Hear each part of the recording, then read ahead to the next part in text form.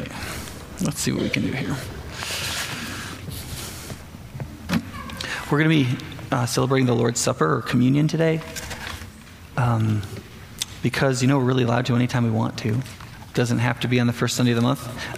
It turns out, if you read the Bible, turns out. So I'm going to be preaching on the section of Mark today where Jesus institutes the Lord's Supper, so that's why we're doing it today.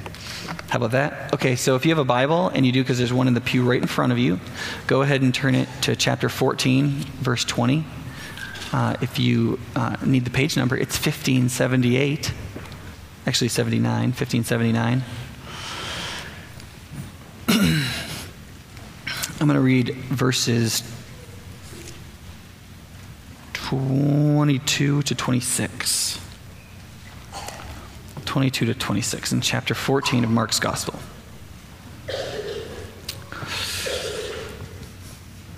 While they were eating, Jesus took bread, gave thanks, and broke it, and gave it to his disciples, saying, "Take it, this is my body."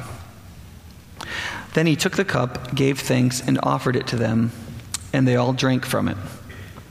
"This is my blood of the covenant, which is poured out for many," he said to them.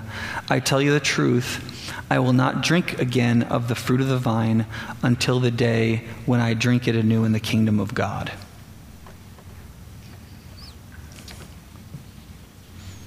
That's it. That's all Mark says about it.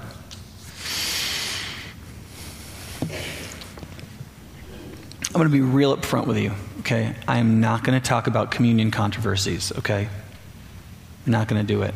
I can hardly even make sense of them myself. Most of them are philosophically so metaphysical that I'm not sure that the people who propound them understand them.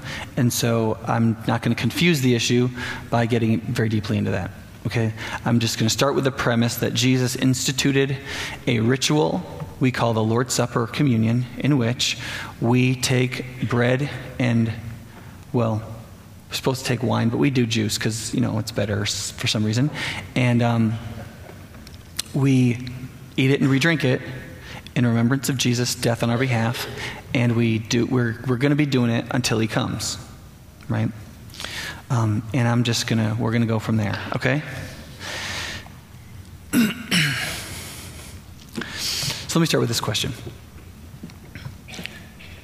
Should people live in the past, the present, or the future? Right? Yes, right? The problem is most people don't live in proper relationship to the past, the present, and the future. Do they? But if you ask somebody that question, you make them answer it, and the answer can't be yes, you have to actually pick one of the options. Most people know immediately it can't be which option. The past, right? Most people immediately know it's not supposed to be the past. Every once in a while, you'll get a widow or a scholar living in the past, really, and but most people know that it's pretty dysfunctional. You're not really embracing the present at all, and it's as though the future doesn't exist. And there's just, but here's the thing about it. For some people, if they like their past, then it's really comfortable, isn't it? To keep remembering back and thinking about how the old days were. It looks really funny to the rest of us. You look like that, washed up quarterback guy in Napoleon Dynamite, but you don't. But for them, in their own psychology, it's really comfortable, isn't it? And there's a lot of us who functionally do that.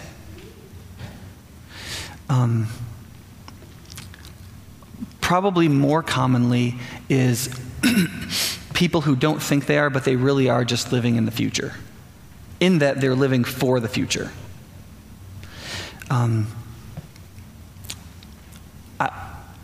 Particularly now where school goes on until people are like in their 30s. Like you can be a professional student. You can retire from school and pay your student loans with your Social Security check,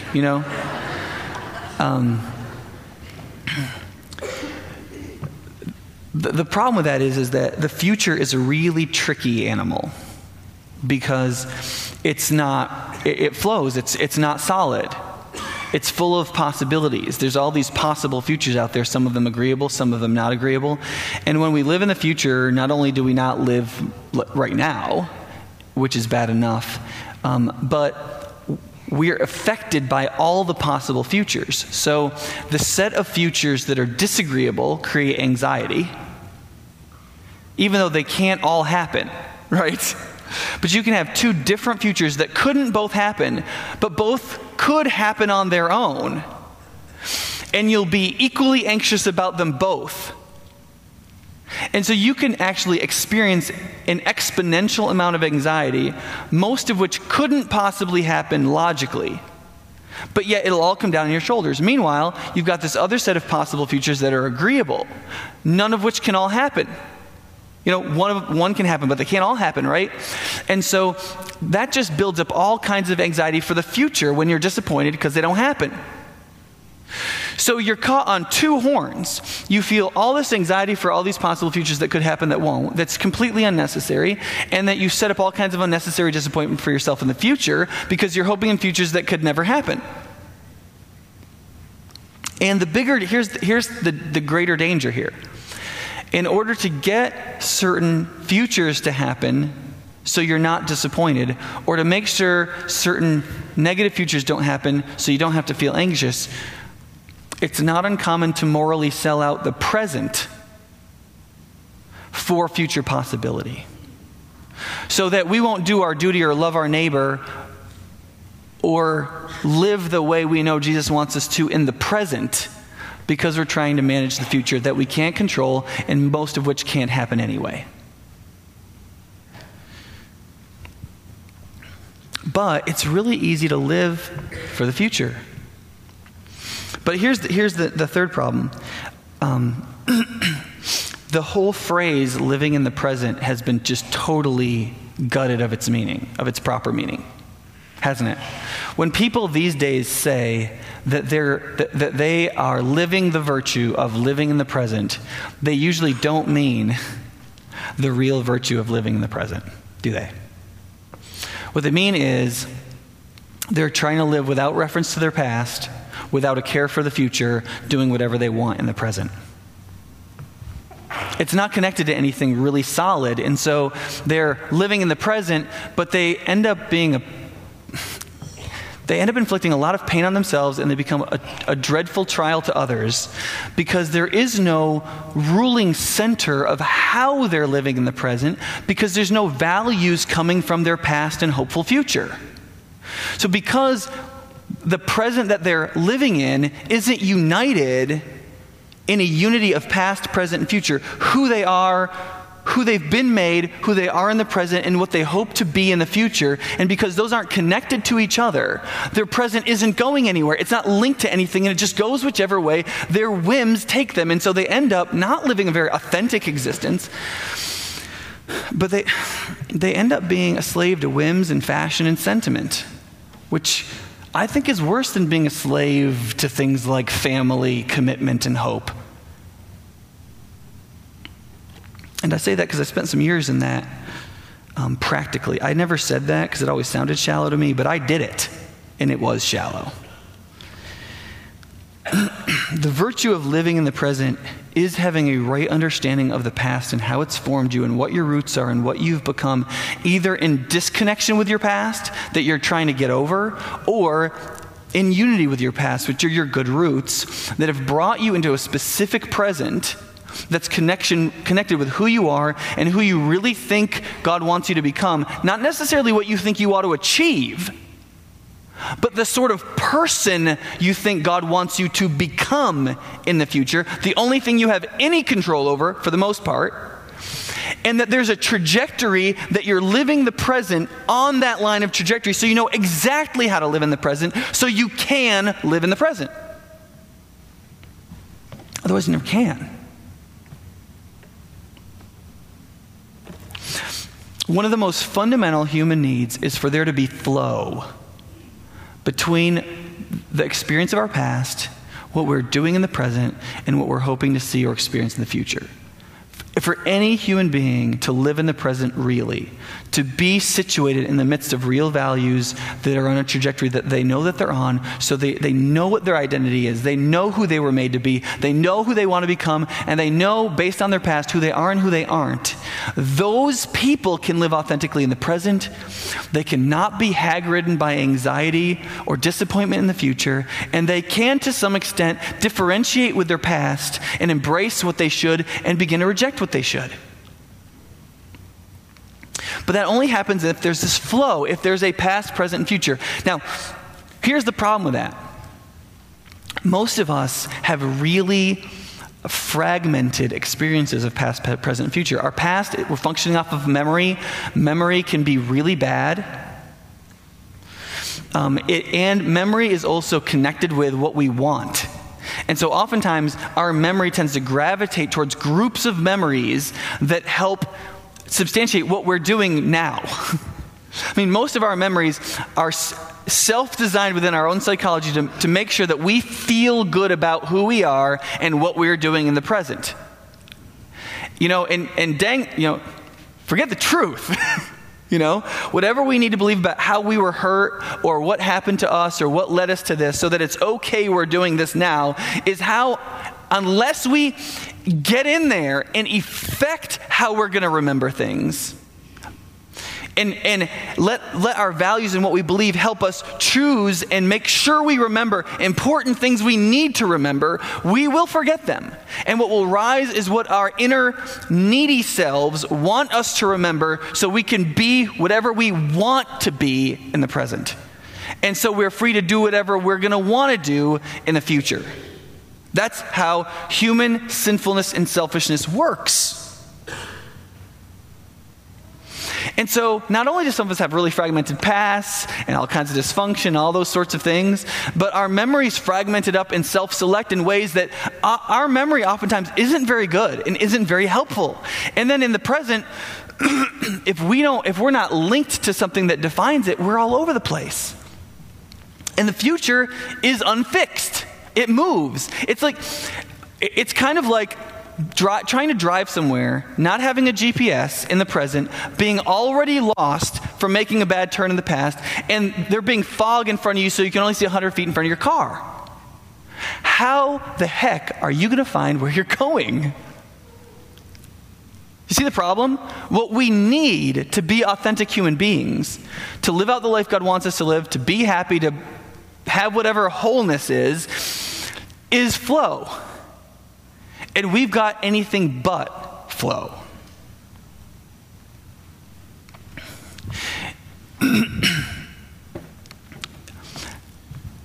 And that is exactly the problem that I believe Jesus was intending to solve with the 3 feasts he created in the story of redemption. That God gave to humanity 3 feasts that represented 3 promised covenants. That is totally indissoluble promises that you can absolutely count on. Sworn unions in such a way that it can situate our past, present, and future in a bigger story, so our littler stories can come up under it and find some order, so we can become as whole as possible when we're rightly connected to God's greater story. That's how it works. And so when you come to Mark 14, in a couple of verses, Jesus is putting you into his larger story of 3 feasts, okay? Right? What are they celebrating in the chapter, right? They're celebrating the Passover, right? That's the historical feast. That's the beginning of the ordered nature of God's redemption with humanity. It is how he started things out and how he starts framing things up. Okay, let me see if I can do something here. So the Passover is how God begins to talk about salvation. It's how he saves the Jews from slavery, how he forms a people for himself, how he promises them a promised land, and he frames how everything's going to go so it can be filled in more later and filled in more forever, okay? Then in the passage, he's instituting what we call the Lord's Supper or communion, which is the participation in the fulfillment of the Passover covenant. That what Passover pointed to, freedom from slavery, a formation of God's people into a victorious life that ends up in a promised end that he wants to give, that's fully accomplished in the death and resurrection of Jesus. And that covenant or that agreement, which is connected to the future and to the past, is a fulfillment of the Passover, and it points forward to a final feast. And then what does he say? I'm not going to drink any more wine until what? Until the next big party, right? I'm not going to drink any more wine. So he's at the Passover feast drinking probably his 5th glass of wine, if they were following the normal Jewish Haggadah, right? And he adds a glass of wine to the feast, right? The 5th one. And he drinks it. And then he says, this is the last one. I mean, leave it to Jesus to end his ministry with a drinking metaphor, right? I'm not gonna have another beer till the next time we're together, right? Like that's basically what it's more sacred, it's not crass, but there are some, think about people in the infantry, and they fly into some place in Germany. One group of guys is going to Afghanistan, the other one's going to Iraq. They go out to the bar, different levels of wastedness. But before they leave, they get that last round and they say, one of them goes, guys, this would be big for an infantry guy probably. I'm not drinking another beer till we're coming back through Frankfurt on our way home. Godspeed. Right? That's nothing sinful about that. That's real. That's friendship. That's love. Right? And Jesus is here. He raises his glass. He says, drink this. This is my blood. This is me accomplishing what Passover was meant to be. And there's going to be a third party, a third feast, a third banquet that we're going to be at, which is going to be salvation completed. And the metaphor used in Revelation is of a marriage feast. It's the consummation of a new union, a new family, a new life, a new permanent and completely consummated union, right? And so what Jesus is saying is, you exist between the 3 feasts. There's a past feast that defines the framing or the nature of how God redeems us. He's given us a present feast, and he's promised us a future feast, so that when we come to this one,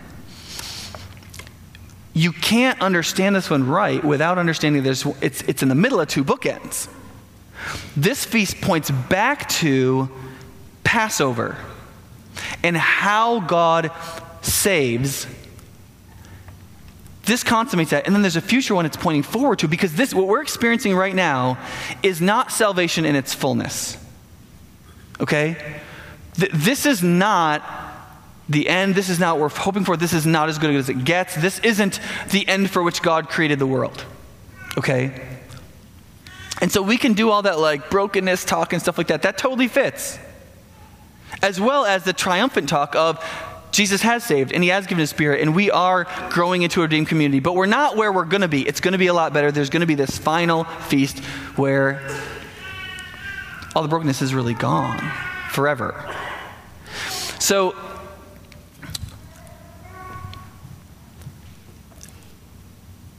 to think of communion as this ritual that we do monthly is to totally miss the fact that it is a ritual that Jesus ordained that forces us to do 2 things we have to do to persevere: to remember and to confess regularly, that unites us with the 3 feasts, past, present, and future, so that our understanding of ourselves and our story can have flow, so that we can find the kind of wholeness in him that we need.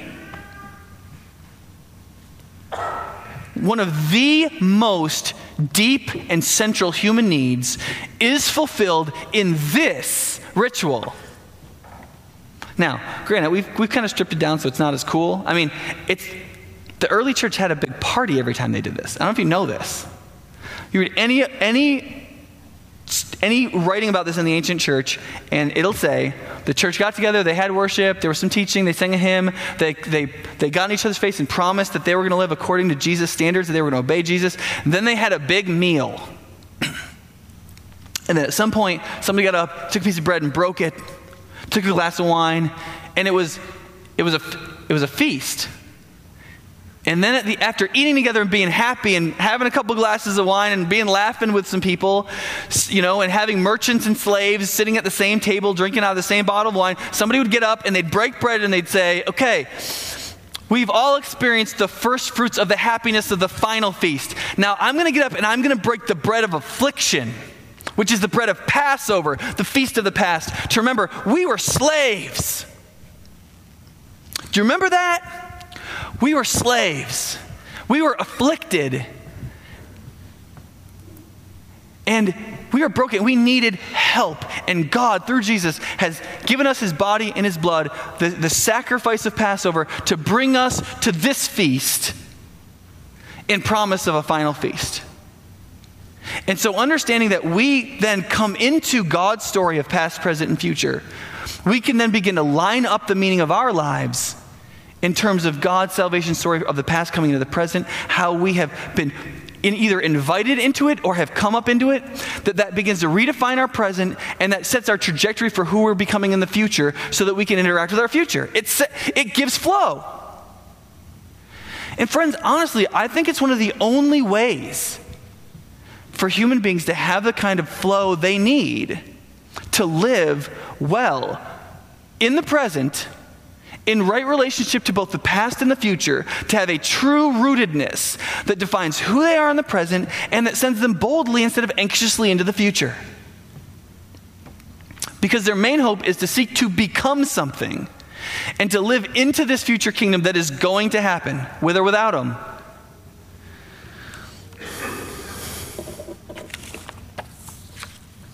Now, therefore, what the Lord's Supper is a Jesus-ordained ritual of remembrance and confession of the gospel until he comes. Now, the reason I say ordained is because ordained is not a religious word. Ordained is a secular word. It means commanded. There is, for example, there are ordinances in the city of Madison, right? Speed limits and all kinds of stuff like that, right? Those are ordinances. They're rules you have to follow. So when we say that communion is an ordinance, what we're saying is not that it's not a sacrament. That's not the point of calling it an ordinance. The point of calling it an ordinance is Jesus told us to do it. So we need to do it. It's an act of obedience, right? So we need to do it.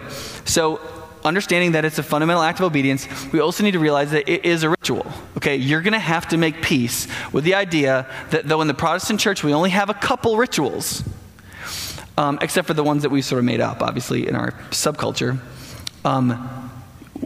If we're going to connect with them, we're going to have to understand what a ritual is and how we were meant to connect with it and why, right? And I'll talk about that in just a minute. And that it is a ritual of remembrance and confession, that the two things we have to make sure we are really doing every time we do it is engaging in the inner psychological and spiritual disciplines of remembrance and confession. Okay? Now, what I want to do is answer the why question. Why do we need a ritual of remembrance and confession? Right? The Lord is very clear that his institution of the Passover feast originally and the Lord's Supper in the present is so that we would physically engage with our bodies and our mouths in remembering and confessing or professing a truth that we believe in. Right? In Exodus 12:14 it says this day, meaning the first day when you do the sacrifice, shall be for you a memorial day, and you shall keep the feast of the Lord throughout your generations as a statute forever. You shall keep it as a feast. Right? It's a remembrance. That's what a memorial is, right? And then in Exodus 12:25, there's specific commandments in Exodus when it was first given about what you need to say. That during the Passover meal, the youngest kid is supposed to turn to the oldest man and say, why do we do this? Whether he wants to ask it or not. The youngest kid turns to the oldest man and says, Father of our whole family, why do we celebrate the Passover? And then God says, here's what you say. It is the sacrifice of the Lord's Passover, for he passed over the houses of the people of Israel in Egypt, and he struck the Egyptians, but spared our houses. That is, and it widens out from there, that God saved our people from slavery. And we remember it every year because that was the moment we went from being slaves to free. That was the moment we went from being a wandering shepherd class that was a servant society to a greater culture, and we became the people of the promise. It was that night. It was one night. And God did it. And it's our job to remember it, right? And then if you read in 1 Corinthians where communion is talked about, the Apostle Paul's writing, he says this. Jesus said, this is my body which is given for you. Do this in remembrance of me. In the same way, after supper, he took the cup saying, this cup is the new covenant in my blood. Do this as often as you shall drink it in what? In remembrance of me. And then what does Paul say? For as often as you eat this bread and drink this cup, what do? You proclaim, you confess, right? You speak out the Lord's death until he comes. Okay, so quickly. Why do we need a ritual of remembrance and confession? Here's why. Jesus ordained a ritual of confession because we're ritual deniers. That's why. Remember last week, where does this come up? It comes up right in the chapter on betrayal, right? Ritual deniers need ritual confession. We need to train ourselves to say, I believe this, out loud. One of the things I find the most annoying that preachers do is when they say to the congregation, okay, repeat after me. Right? Does that annoy you? It annoys me to no end. Or when they say, okay, say this with me. Right? And you're kind of like, I'm not saying anything with you. Say whatever you want. I'm just going to sit here and act like I didn't hear you. You know? I mean, we find resistance to be our default emotional moral value. Somebody says, say this with me, and we go, I'm independent. I'm not part of the herd. I ain't saying that. Right? I mean, it's very visceral, it's very emotional, right? It's coming from a deep place of personal conviction. I'm not saying that. Right? And it's pretty normal. And even in church, if I say this, say this with me. I believe in Jesus. We still feel that way. And we're like, wait, I do believe in Jesus, but I still didn't want to say it. Because you told me to. You know? Because it's how we've been wired culturally. But what Jesus is telling us in the institution of communion is that is a misunderstanding of what it means to be a human being. Human beings need to confess. They need to confess regularly. They need to speak out what they believe. They need to act it out with their bodies, because the thing you imitate is the thing you become.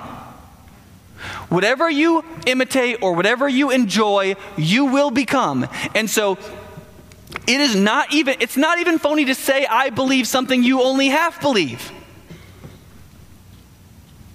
It's not. Because what you're recognizing is you've come to a mental understanding of something, and you have to overcome a deep-seated emotional predisposition that you've been building for years. And if you don't do something ritually with your body, you will never reconvince your emotions. It's never going to happen. You've got to do something bigger, more holistic, more complete. You got to do it with your body. You got to say it. It's got to come out of your mouth. You can't even assent to it. If you sit there and you're like, you know what, I sort of agree with what Nick's saying, and then you just walk out of here, you're never going to change. It's not going to happen. If you don't get up and be like, okay, I'm going to tell my wife, I'm going to tell my friend, you know what he said today was right. It was right about me, and I'm going to do something about it. And here's what I'm going to do about it. If you don't say it, it has like a third of the impact. You can walk out here so convicted inside about something that was said or something you thought of or whatever. If you don't say it, nothing will happen. And if you don't do something with your body, it's just not going to take root. And look, shocker, Jesus knows that. He knows that. And so he looks at us and he says, look, there's two things you're darn well going to do with your body. Okay? They're ordinances. You're commanded to do them. They are non-negotiable. You are going to get baptized because you are going to stand up there and say, I believe in Jesus. I'm dying to an old life. I'm opening my life to a new one.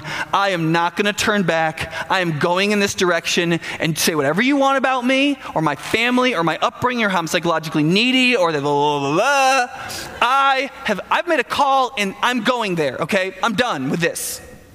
You are going to get baptized, okay? And 2, you are going to eat a cracker and drink some juice and say, I believe in Jesus. About monthly. And you should not shirk it, and you should not be like, well, I don't know if I'm worthy enough. No. The Bible does not say,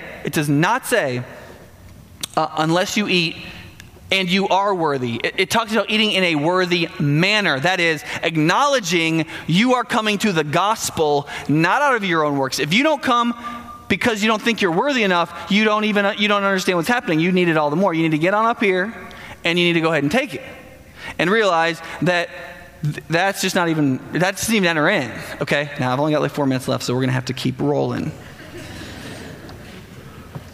But I want to say this quickly about this idea of confession. The whole idea of confession itself emphasizes the gospel and emphasizes grace, doesn't it? Because confession isn't a work, is it? When you confess that Jesus has saved you, that he has died on your behalf, that he is the substitutionary sacrifice that takes away the guilt of your sin and unites you with God. When you say, I believe that, you're acknowledging that all you've ever done is accept news. You've never done any works. That's what you're acknowledging. You're saying, there was this news that I heard that I could believe or reject, and I believed it, and now I'm saying I believed it, and that's all there really is to it. I never earned it. I'm never going to earn it. I'm just, again, confessing, acknowledging that it's totally by Christ, totally by the cross, and totally by his favor, not my merit, that I can be delivered. And that's part of confessing. And it may be somewhere in the bowels down here that one of the reasons you don't want to confess is because you still are hoping to somehow put God in your debt and to earn it at some point, someday. The default setting of the human heart is always to earn our salvation. It's always to do enough for God so that he couldn't ask anything from us. It's terrifying to know that the one who did everything for us could ask anything of us. And we always want to control that and say, well, but I'm pretty darn good. I mean, God, I have kind of racked up a pretty good set of whatevers here now. And so there ought to be a little bit of safety, at least out on the edges of what God could ask me to do. No. You come, you confess, you've done squat. He did everything. You're just saying yes. And if you don't do it with your mouth and do it with your body and say it and act on it, it can't ever become who you are. It can't. And see, all of us are busy doing all the cultural rituals in our culture. We're doing a lot of stuff with our bodies and our mouths and our hearts and our minds in our culture, aren't we? That are forming us.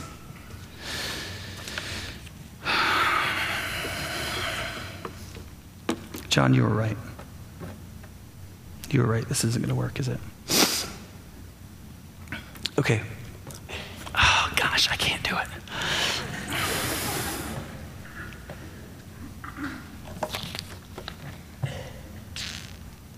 Okay. Second point will be on a video I'll put up tomorrow. Let me conclude this way. And it's important, so sorry.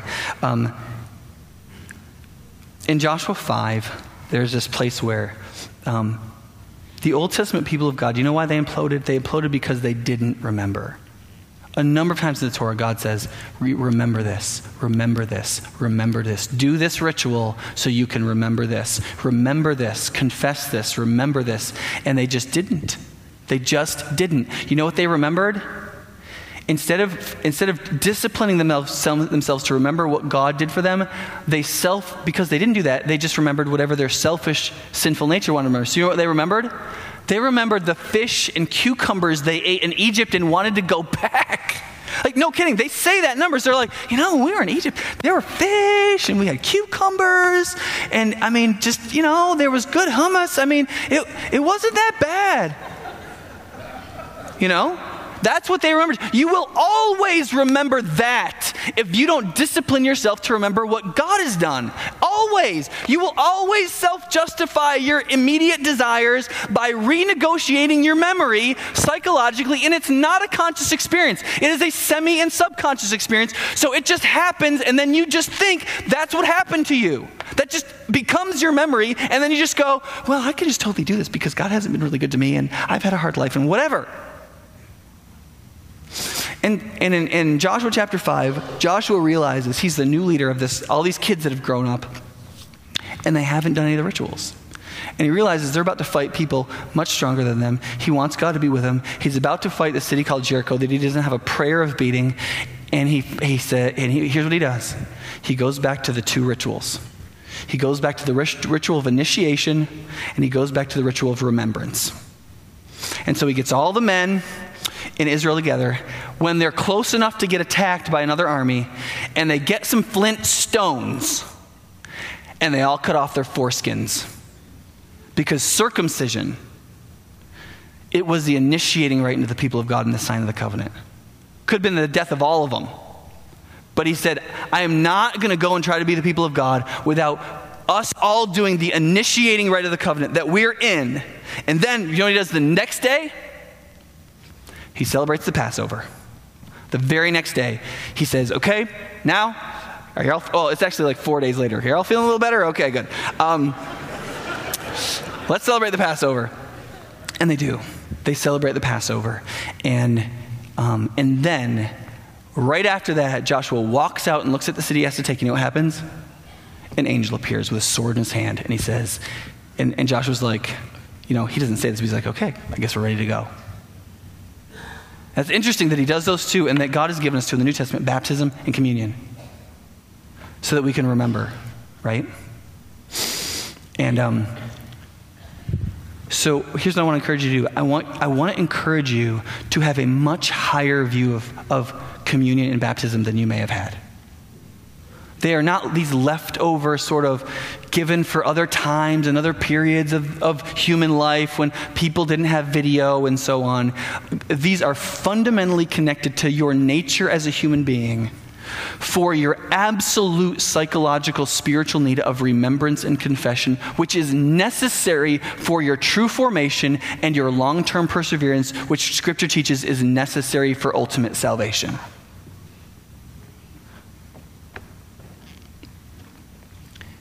And the irony is not lost on me that these are little plastic cups and little pieces of bread, and I'm saying that this is important. But that's the nature of a ritual. No ritual can ever be big enough to really feel like it's big enough for the truth it's trying to inhabit. You've got to bridge the gap. You have to use memory and discipline your memory to remember what God has done for you. Situate your story within that and see your future through it. And embrace that in the present. And this becomes a moment and a thing for you to do so you can remember and confess. So as the ushers come forward to help us, we're going to do this. Okay, we're going to celebrate the Lord's Supper. And I want you to know just one last thing as they come. God said to Moses in Exodus 12, he said, listen, any foreigner can be part of this. Any Egyptian could have been part of the first Passover. Did you know that? Any Egyptian who wanted to be could have been part of the first Passover. So if you don't believe in Jesus, let me just tell you, from the very first Passover, God said, anybody who wants to be part of this can be. It just requires faith. They've just got to come to the feast. They've got to come and believe. You can believe right now. You can just walk in on the feast and be part of it. And that be your first act of faith. That can be your act of converting faith. You can say, I believe in Jesus. He died for me. I did nothing. I'm confessing that he did it for me, and I'm committing to remember what he did. And one of the first steps you'll have to do then is you'll walk right there in the library and realize that one of the first steps of initiation is you need to get baptized, right? But you can be part of this right now. God said explicitly, any foreigner can just come in. Why don't we pray? Father, as we come to the table right now, we pray that you would help us to experience a deepening effect of the gospel in our lives as we try to confess and remember what you have done. Help Help us to see the span of the three feasts. Help us to see this as uniting past and future and situating us exactly in this moment of the present. And help us to remember how great Christ is, how much he saved us from, how we were eating bitter herbs and the bread of affliction before you deliver us with the sweet meat of the Passover lamb. And that we, just like those first people who had to have a staff in their hand and sandals on their feet and belt tucked in so that they were ready to move, Father, help us to be ready to go where you want us to go. You have saved us to take us somewhere. Father, help us to have that mentality and that idea. God, so as we come, would you make us capable of doing this ritual with these simple items in a way that causes us to remember and confess the way we need to. I pray in Jesus' name, amen.